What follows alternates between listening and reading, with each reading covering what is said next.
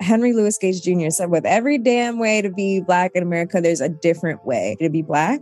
And that's for every complexity of Blackness, but that also translates directly to queerness. What I want people to take is that every version of being trans and Black is so valid. If I have any advice for myself and for my fellow trans Black people, tell your story and it will start to feel valid and beautiful.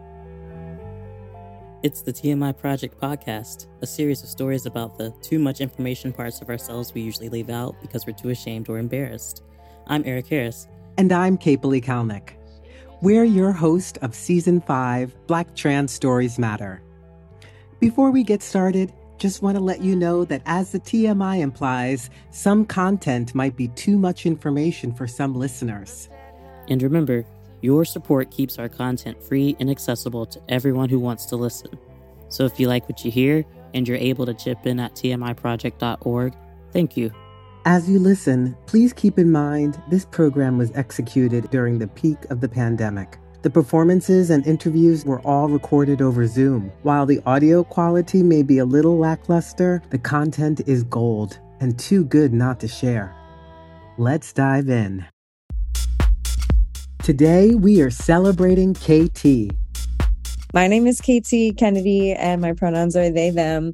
I am an art educator, a digital artist. I also run art diversion programs for system-impacted youth. That's what I'm doing in Brooklyn right now. I'm a Sagittarius, also important information. I'm non-binary, and my complexities of my gender and sexuality are so beautiful, and TMI has totally helped me express it. And so I'm so excited to be here and talk more about it. And yeah, that's me. Life is a journey of discovery. For many trans, non-binary, and gender-expansive people, part of that discovery is uncovering who we really are, away from the constraints of a patriarchal, white, cis-dominant, capitalistic, heteronormative, fatphobic, ableist society. There is no one way to express our gender. We can cut or grow our hair anywhere on our bodies. Choose names that fit better than the ones that were given to us. We can get tattoos, gender-affirming surgeries, adorn ourselves in clothing, makeup, and accessory that society tries to make gender rigid, and many other glow-ups that create gender euphoria. Listen on as KT shares their journey. None of us gender-expansive kids in Ann Arbor, Michigan have the words to explain ourselves. So growing up, I rely on Halloween to express myself. I am Peter Pan 3 years in a row. At 6, 7, and 8 years old, I'm a girl with skinny legs and a fake sword, unknowingly trying to slash the hook of the binary system. By 10, I begin to lose my way and start dressing up as a pretty princess or a witch or some other character with a femme identity. In these costumes, playing a girl doesn't feel like me, but I receive affirmation from the general public. People would say, "You're such a pretty girl," and that's what girls do. As I get older, my dad says things like, "I know my daughter, and I know she likes men." It's no wonder that year by year, I become more closeted, internalizing the world's judgment of acceptable identity, until, even on Halloween, the one day a year that I can explore the different genders I feel within myself, I no longer trust myself. So I play it safe. By high school, I've lost my love of Halloween, but at least I have the women's basketball team. We have long shorts and baggy clothes that make us feel ourselves. And we have each other. Sports ruled my life. My teammates are my family.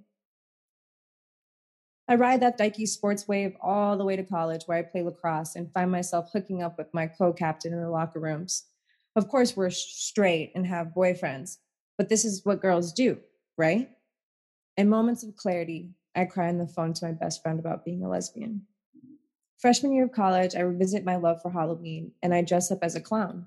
I wear black overalls with a big painted-on, dripping black smile that covers most of my face. In all black, chains on my neck, I am in my element. I return home at the end of the night, hazed and stimulated with various substances in my system.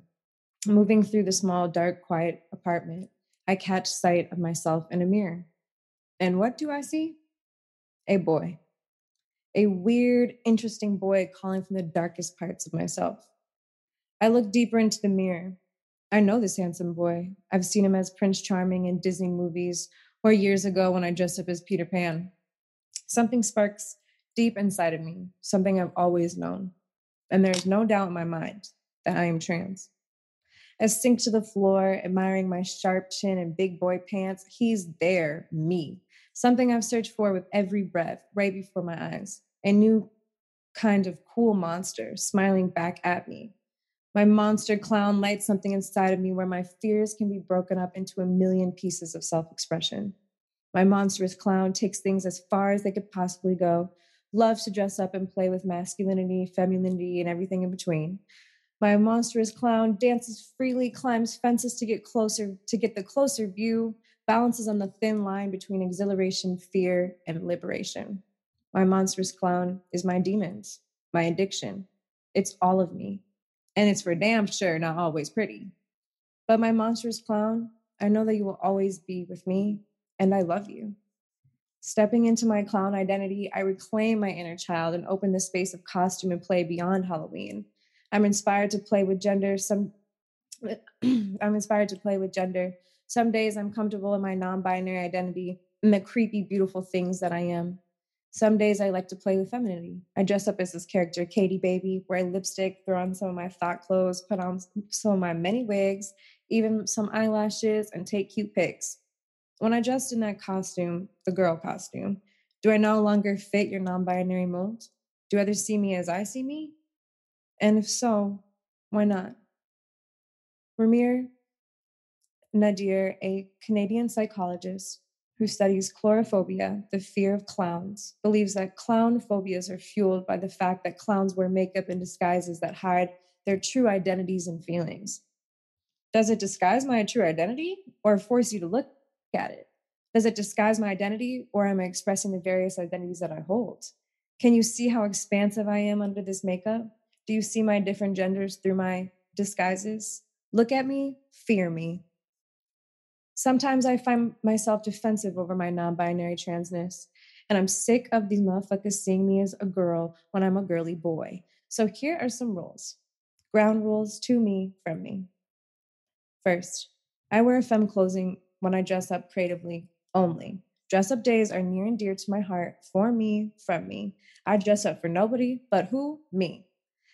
2, I am Twinkie, but that does not mean I'm wearing that ugly-ass dress to family dinners anymore. Suits only and chain accessories. 3, I can wear a dress and heels and even have acrylic nails sometimes, and that's okay. It doesn't give folks the right to comment on my titties. 4, for every non-binary person, there's a different way to be non-binary. And last, folks don't ever get to tell me I'd be better as a girl. I'm putting my foot down. This gender expansive kid from Ypsilanti, Michigan now has the words to express the full spectrum of my gender identity. This is my non-binary declaration.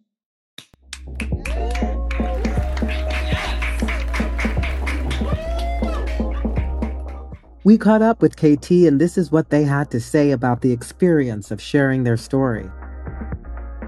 I remember being nervous all day because it was like my declaration of independence. Like, not only is this me, but this is the special type of me. And that was something I got to do that night, and I'll never forget it. TMI really helped me be just more confident in my gender. And I got to share it that night to people that never heard anything like it, both from the people in the room that might be trans and queer, but also my family. My little brother, who's cis and het, was in that room when I first shared that story. And so that performance night was really incredible. It just gave me a lot of confidence, both in my creative ability, but I applied to more things after I got into this. I was on stage with amazing people. It really fueled me to be like, damn, if I can do this, then I can do other things. My story deserves to be shared, and I did a good job. that right there, that has changed a lot. I work with youth that are between 18 and 26. And it's a very specific age group where people can be really curious and also knows nothing at all about being non-binary, queer, hearing any type of pronouns, understanding what pronouns are too, So it's sometimes hard in my work environment, but it also is a beautiful opportunity to share my gender.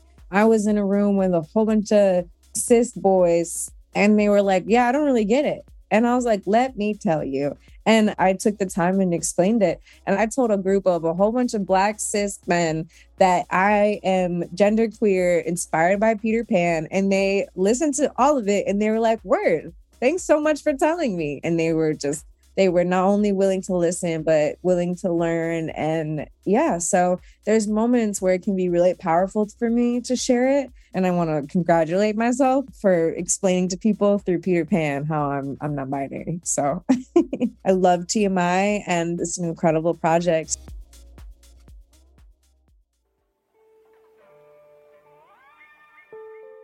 Thank you, KT, for your humor, artistry, advocacy, and wisdom. Next up is Jahir, who after coming out as trans to his father, decides to create his own definition of masculinity. Stay tuned. You don't want to miss it. I'm Eric. And I'm Capely. Black Trans Stories Matter was created by ballroom icon, actress, and TMI Project storyteller, Ms. Cece Swazo. The program and workshops are led by me and Capely Kalnick.